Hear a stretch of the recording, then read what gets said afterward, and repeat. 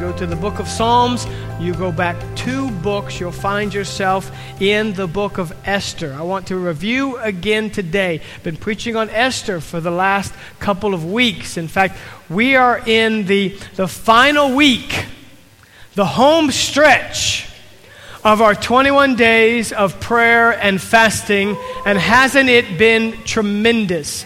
Listen. Friday night, we had church. I mean, I'm talking about Friday night, in all seriousness, was one of the most powerful services I have ever been in, and probably one of the most powerful services we've ever had as a church. It was unbelievable Friday night. If you were here Friday night, I mean, was that incredible? Or was that incredible? It was awesome. It was awesome. And there's still time. Hallelujah. There's still time. We're meeting every night this week, Sunday, Friday, Sunday through Thursday is 7 to 8. We've been pretty good at getting you out at 8 o'clock. In fact, one day we let you out early. Probably won't happen again, but we did it. And then right about 8 o'clock, then Friday night I have another guest coming. So listen, Friday night's going to be tremendous. I have another guest speaker coming. He's going to pray for people and minister to people. And then also Wednesday morning through Friday morning from 6 to 7 a.m. We come and we pray, and people are coming and praying. And it's a time of private prayer. So what a fantastic 21 days of prayer and fasting we had. But we've been talking about Esther. And what a unique book of the Bible Esther is. It's the only book of the Bible where God is not mentioned, either directly or indirectly. There's no mention of God in the Bible. Do you know that the book of Esther was actually banned? It was banned in Germany because of the content of this particular book. Hitler did not want anybody reading the Bible, but in particular the book of Esther. And there is a Jewish holiday that is based on the book of Esther. The holiday of the holy day of Purim in the Jewish calendar is based on the book of Esther. What a fascinating historical account in the book of Esther. Let me just kind of recap. We have started every week with this particular verse, Esther chapter 7. Verse number 2 says, "And on the second day, at the banquet of wine, the king again said to Esther, 'What is your petition, Queen Esther? It shall be granted you. And what is your request? Up to half the kingdom. It shall be done.'" How did she get there? How does a peasant girl who has no royal blood, no Persian blood even, no wealth, no fame, no connection, how does she become queen of an empire as vast as Persia? How does she find such favor in front of that king that the king would actually say to her, "Whatever you ask, including up to half the kingdom, is yours"? I mean, that is favor. And we said, for there to be increase, there has to be decrease. For someone to be promoted, someone has to be demoted. And so we said this, listen, God wants to increase you. He wants to cause favor to come upon you. He wants to cause an acceleration of your life. He wants you to move upward. But for God to increase you, something has to decrease. And here's what's decreasing. What's decreasing is our flesh, our worldly desires, our sinful nature, our stinking thinking. That has to go. And so we're decreasing in that. John the Baptist said it in John chapter 3, verse 30. He said, "He must increase and I must decrease." And so that's what we're doing over these 21 days. We're saying, God, we want to get rid of the junk. And we want you to bless us. We want you to cause your will and your purpose to be performed in our life. And so we're fasting so that the flesh can be placed under and decreased in our life. And so even last Sunday I talked about the story of Esther. She came into this beauty pageant as the underdog of all underdogs. Yet here she was, favored the minute she walked in the palace. She walked in the palace and she found favor. And she went through 12 months of beauty preparations. 12 months for one date. One night. 12 months getting ready. Oh, hallelujah. And all the husbands say, I know what that's all about right there. I know. I've been on the other end of that one. Yeah, 12 months for one night. But it wasn't just 12 months. It was how those 12 months were separated. 6 months with the oil of myrrh.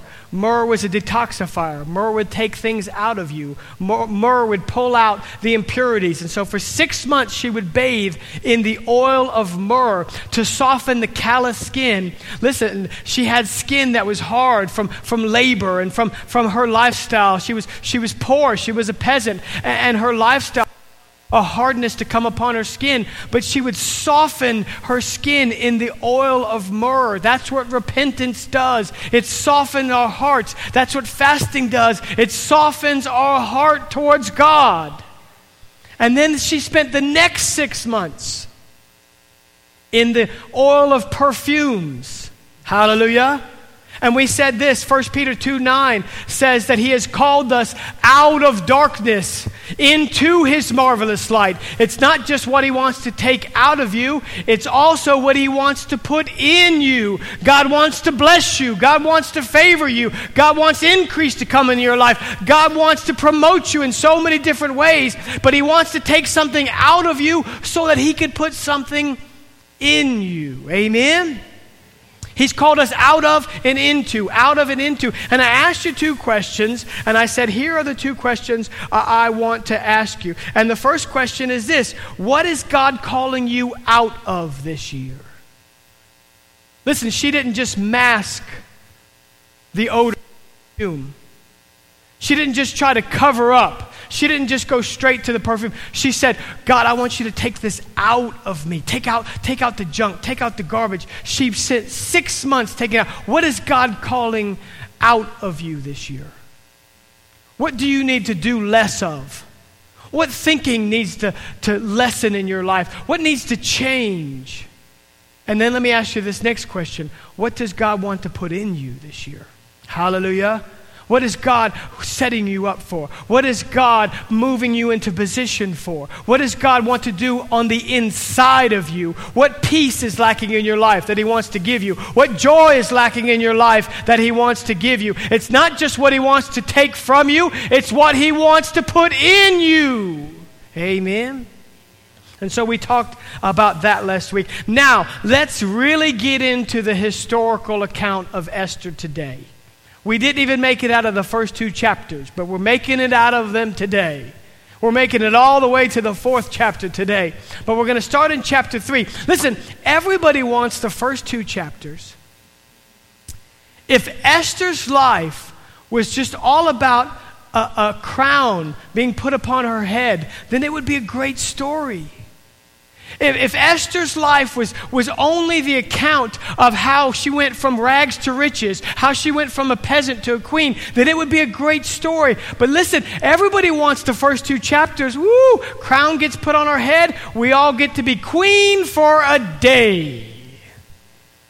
Now, some of you, in fact, probably nobody in here is old enough to remember, but there used to be this game show called Queen for a Day. Now, nobody in here is old enough to remember that, but in other churches, there are people that old. And so the host would begin to interview these women, and they would begin to give sob stories, and they begin to tell how hard their life is. And there was an applause meter, and the applause meter would judge who gets to be queen for a day. And then the host, Jack Bailey, would sign off, saying, I wish that everybody would be queen, not just for a day, but for every day. This is your host, Jack Bailey, signing off. And that's how that game show ended. But it's not just queen for a day. Listen, Esther was set up to be queen for life. Oh, if the story just ended there, what a marvelous story it would be. But the favor of God comes with an attachment. The favor of God comes with not so fine print. And that attachment is called purpose. The favor of God comes with purpose. Would you go to Esther chapter 3, starting in verse number 1? Let's begin to read. It says, "And after these things, King Ahasuerus promoted Haman, the son of Hammedatha, the Agagite." Now listen, that's a very important phrase in a person. "They advanced him and set him above all the princes who were with him. And all the king's servants who were within the king's gates bowed and paid homage to Haman. For the king had commanded concerning him, but Mordecai would not bow or pay homage. Then the king's servants who were within the king's gate said to Mordecai, 'Why do you transgress the king's command?' Verse 4 says, 'Now it happened when they spoke to him daily that he would not listen to them, that they told it to Haman to see whether Mordecai's words would stand. For Mordecai had told them that he was a Jew. And when Haman saw that Mordecai did not bow or pay him homage, Haman was filled with wrath. But he disdained to lay hands on Mordecai alone, for they had told him of the people of Mordecai. Instead, Haman sought to destroy all the Jews who were throughout the whole kingdom of Ahasuerus, the people of Mordecai." This man named Haman gets promoted, and he's a Agagite. And that's important because you need to know that it wasn't just pride that filled Mordecai's heart. He didn't just feel like it. There was a king several books earlier, several decades earlier, called King Agag. King Agag was an Israel. He tried to wipe out the children of Israel. He tried to destroy the Jewish people. And so this man was a descendant of that kind of racism, that kind of segregation, that kind of evil. This man was a direct descendant of him. And so the Bible says that Mordecai refused to bow because he saw in this same Haman that same kind of racism, that same kind of evil. And he said, "I will not pay homage to that kind of evil. I will not pay homage to that kind of racism." So Mordecai didn't bow. Well, Haman allowed anger to fill his heart. And Haman was in such a high position that he went to King Ahasuerus. And he said, "King Ahasuerus, we need to do something about these Jewish people. We need to, they don't follow your laws. They're different. Their customs are different. They don't follow your decrees." And King Ahasuerus said, "Well, whatever you want to do is fine. Here's my ring. You do whatever you feel is necessary." And Haman actually had ordinances written up to wipe out the Jewish people. It was not enough to kill Mordecai. It was not enough to kill Mordecai's family. He wanted to wipe out the Jewish people from the face of the earth. Didn't you think it was going to be that easy, huh?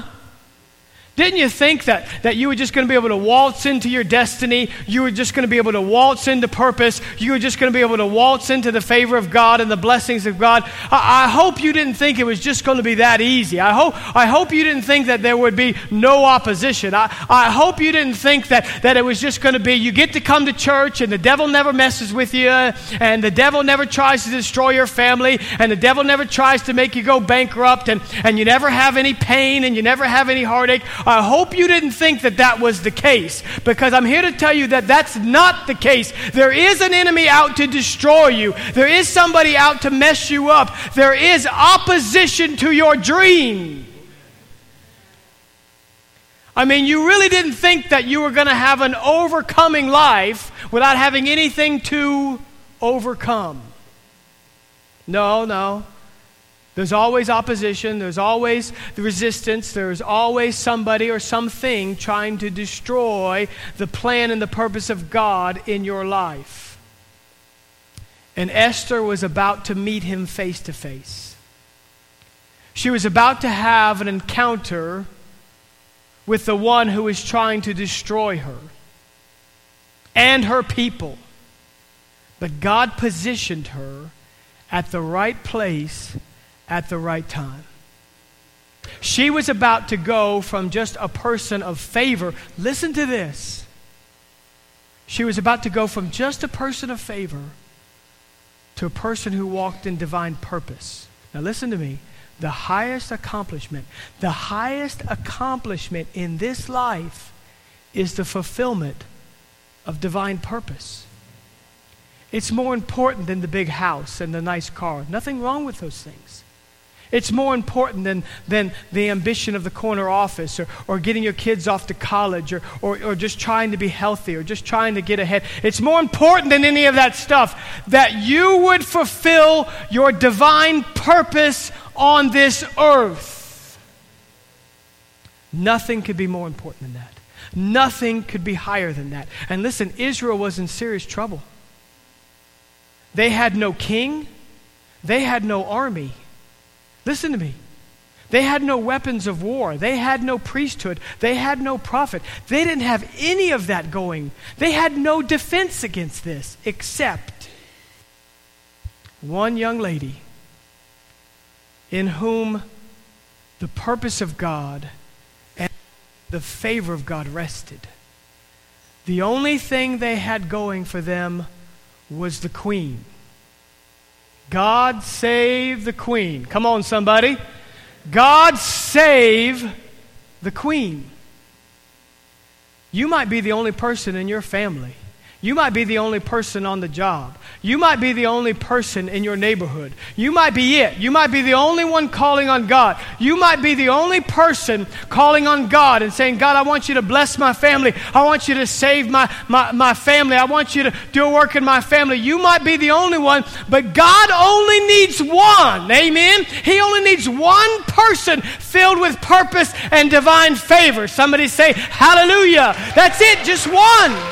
And God used one. And her name was Esther. And Esther chapter 4, just flip over with me one chapter. We're going to find out exactly. Here's what it says in verse number 10. Then Esther spoke to Hathach and gave him a command for Mordecai. Mordecai had been sitting outside the gate of the palace. He had adorned himself with sackcloth and ashes, and he began to wail at the decree that was made. Verse 11 says, and all the king's servants, this is Esther speaking, all the king's servants and the people of the king's provinces know that any man or woman who goes into the inner court to the king who has not been called, he has but one law, put all to death, except the one to whom the king holds out the golden scepter, that he may live.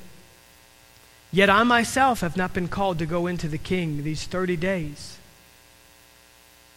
Esther said basically this, Mordecai, what do you want me to do? I mean, you know the law. Listen, I've got favor, but I don't have that kind of favor. I've got influence, but I don't have that kind of influence. I mean, I may have influence in the bedchamber, but I don't have influence in the throne room. I mean, he likes me and I'm pretty and all, but hey, there's this law. And the law says if I try to go in while he's on the throne without being called, I'm immediately to be put to death. One of the guards there can take me out without ever having to hear the command. The only exception, Mordecai, is that if the king lifts the golden scepter in his hand to me, then I live. But I don't know. He hasn't called for me in 30 days. He hasn't seen my face in 30 days. He hasn't enjoyed my company in 30 days. What do you really want me to do? See, you didn't think it was going to be easy. You didn't think that you were just going to waltz into blessing and waltz into favor without there being some sort of risk. You didn't think that it was just going to happen, right? You had to know that it was going to have to cost you something. There was going to have to be something in your life that had to change and transition, that you were going to have to do something different to get something different, that you were going to have to change some thinking in order to change some lifestyle. And so Esther says to Mordecai, Mordecai, what do you want me to do? In verse number 13, it says this, and Mordecai told them to answer Esther, "Do not think in your heart that you will escape in the king's palace any more than all the other Jews. For if you remain completely silent at this time, relief and deliverance will arise for the Jews from another place. But you and your father's house will perish. Yet who knows whether you have come to the kingdom for such a time as this?" Who knows? Who knows? Who knows that you have come to the kingdom for such a time as this? For such a time as this. Who knows, Esther, that if this is not your divine purpose, your divine destiny, that it wasn't about robes and crowns and oil and myrrh and perfume, that it wasn't about all that it was about you saving a generation, a nation, a people, generations to come. That's why you're here. That's your purpose. Listen, with the favor comes this addendum, comes this attachment, comes this fine print. God has a purpose for your life. A purpose for your life. I want you to think about your own life. How did you get here today? You say, "Pastor, well, I got out of my house and I walked to my car." No, I'm not talking about how you drove here. I'm not talking about Southern Boulevard or Seminole Pratt. I said, how did you get here today? Think about this. How many decisions did you have to make to end up in that seat where you were at? Oh, not one. No, not 5 and not 10. Thousands of decisions over your lifetime were made. They brought you to South Florida, to Palm Beach County. They brought you to the house that you're living in right now. They brought you to a coworker or a neighbor. They brought you to pass a sign or to see a website. All those decisions, all of them brought you to this moment to where one day you walked into a high school little theater or a high school auditorium, or you walked into this building today. Thousands of decisions. And any one of them were made differently, you'd be someplace else. But in those thousands of decisions that were made, listen to me, not just by you. So let's go to millions of decisions that were made by parents and then grandparents and then ancestors that some of you were even born in different nations, but somehow you're here today. How did you get here? God orchestrated it. God brought you to this place. God caused you to be invited. God caused this building to be built. God caused these chairs to be made so that you could sit in them. Everything was orchestrated by the hand of God that would bring you to this moment, this time, to this day, to this very service where you could hear these words. You were brought here for such a time as this. There's purpose on the inside of you. There's destiny on the inside of you. Don't think you got here by accident. You didn't get here by accident. Amen. You got here by divine purpose because God wants you to hear these words today. You're here for such a time as this, such a moment as this. Boy, Friday night, I'm telling you, yesterday, I was still on cloud. I just levitated all day yesterday. I was just levitating all around. Friday night, God spoke a word to me personally through the preaching that, man, I'm telling you, I told the church Sunday morning, it was as if I was 9 months pregnant and the baby had learned karate. I mean, that thing just kicked and leaped on the inside of me. I heard it so clearly, and it's like he just went over it. He didn't say it to me directly, he just said it. But he said these words, "This is your makeup year." And when he said that, woo, I just began to just get so excited. Listen, not just for myself. And we're believing this is a makeup year for Cynthia and I. This is the year God makes things up that we had to go through 10 years ago and 15 years ago and 20 years ago. And this is we're believing that this is our makeup year. But as I begin to look around the room, I begin to see faces. And I begin to see individuals, and I begin to see couples, and I know the difficulties, and I know the loss, and I know the pain, and I know the heartache that each person had gone through. And I begin to look at their life, and I begin to say, this is their makeup year. Hallelujah. Oh, if you need a makeup year, shout amen. If you need a makeup year, say hallelujah. If you need God to make up this year from last year, listen, you want things to be different. If you say, God, I need you to make something up because I don't want this year to look like last year. Hallelujah.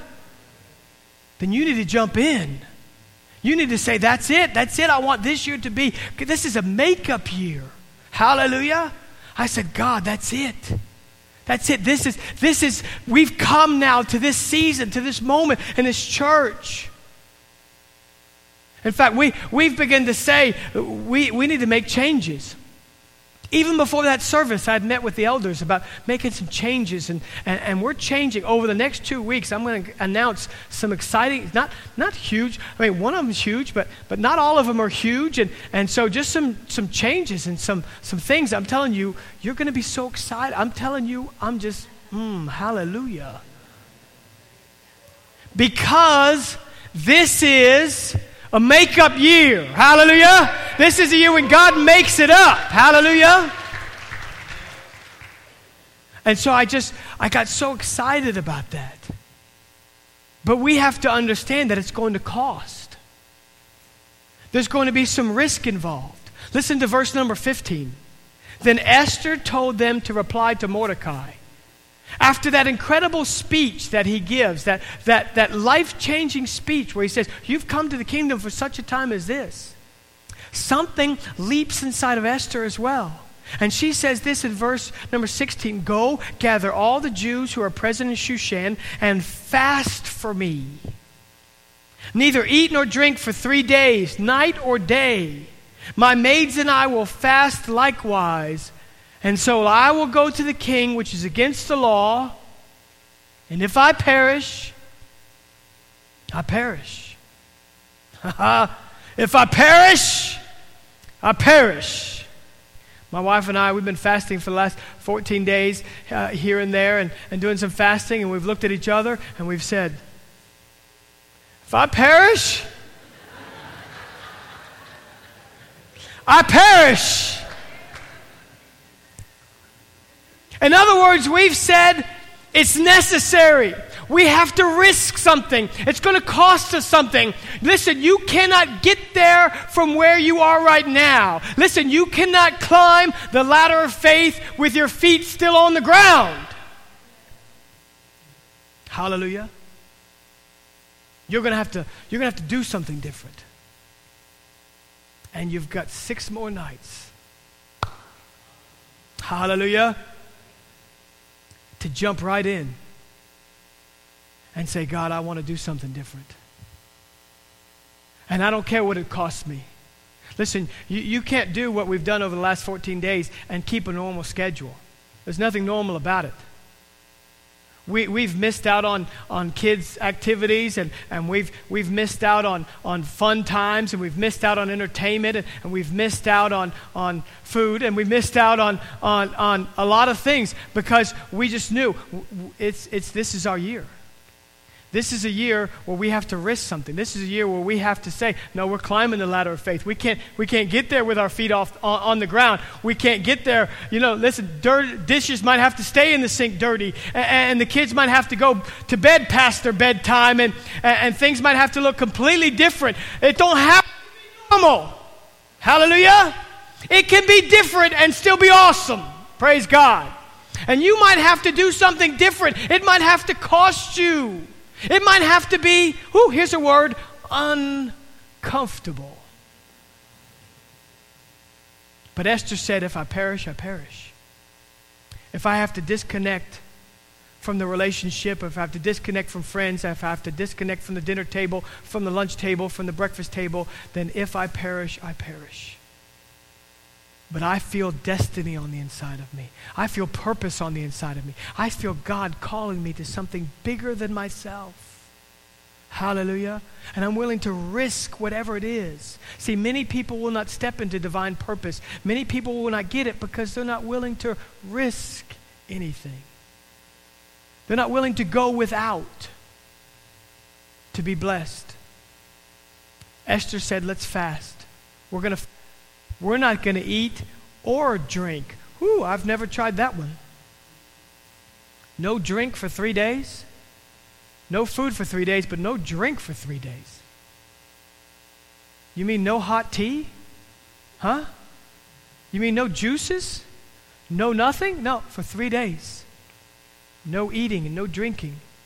Because they just knew they had a short window, short period of time to make a lifetime's worth of difference. Let me just ask you 2 questions before we go. Just 2 questions. I want you to listen to them. Listen to these 2 questions. The first one is this. What are you going to do with another year? Come on, you just have another year facing you. It's called 2016. What are you going to do with another year of your life? We only get so many of them. We don't know how many. We only get so many. Let me ask you, what are you going to do with another year? You say, well, Pastor, we're trying to pay some bills, and we've got a really cool vacation planned in June. And, kids are going to play sports, and we're going to go watch their games, and we may buy a new car this year. We may move into a new home. I mean, all of that. It's great. That's fantastic. But don't you think that there's more than that God's called you to do? Don't you think there's more to life than that? What are you going to do with another year of your life? Are you going to let this year look anything like last year? Huh? That's the next question. How is this year going to look any different than last year? I want it to look different, and I enjoyed 2015. I had a great year, but I want it to look different. Hallelujah. Because I just know God's got more. God's got more for this church. I want this year to look different for this church than last year. And let me tell you, it's going to look different. I promise you that. Oh, if you only knew how different it's going to look different. God's got destiny on the inside of you. He's got purpose on the inside of you. Don't think that he favors you so that you can get a parking spot at the mall. No, that's not why that's not. I mean, we thank God when it happens. Thank you, Jesus, for a spot. But no, there's got to be more than the parking spot. There's got to be more than the blessings. There's got to be more than money in the bank. There's got to be more than that. There's got to be more than just a tiara on your head. You're called for a purpose, for a reason. Would you bow your heads and close your eyes for just a moment? What is it going to cost you? What are you going to have to give up?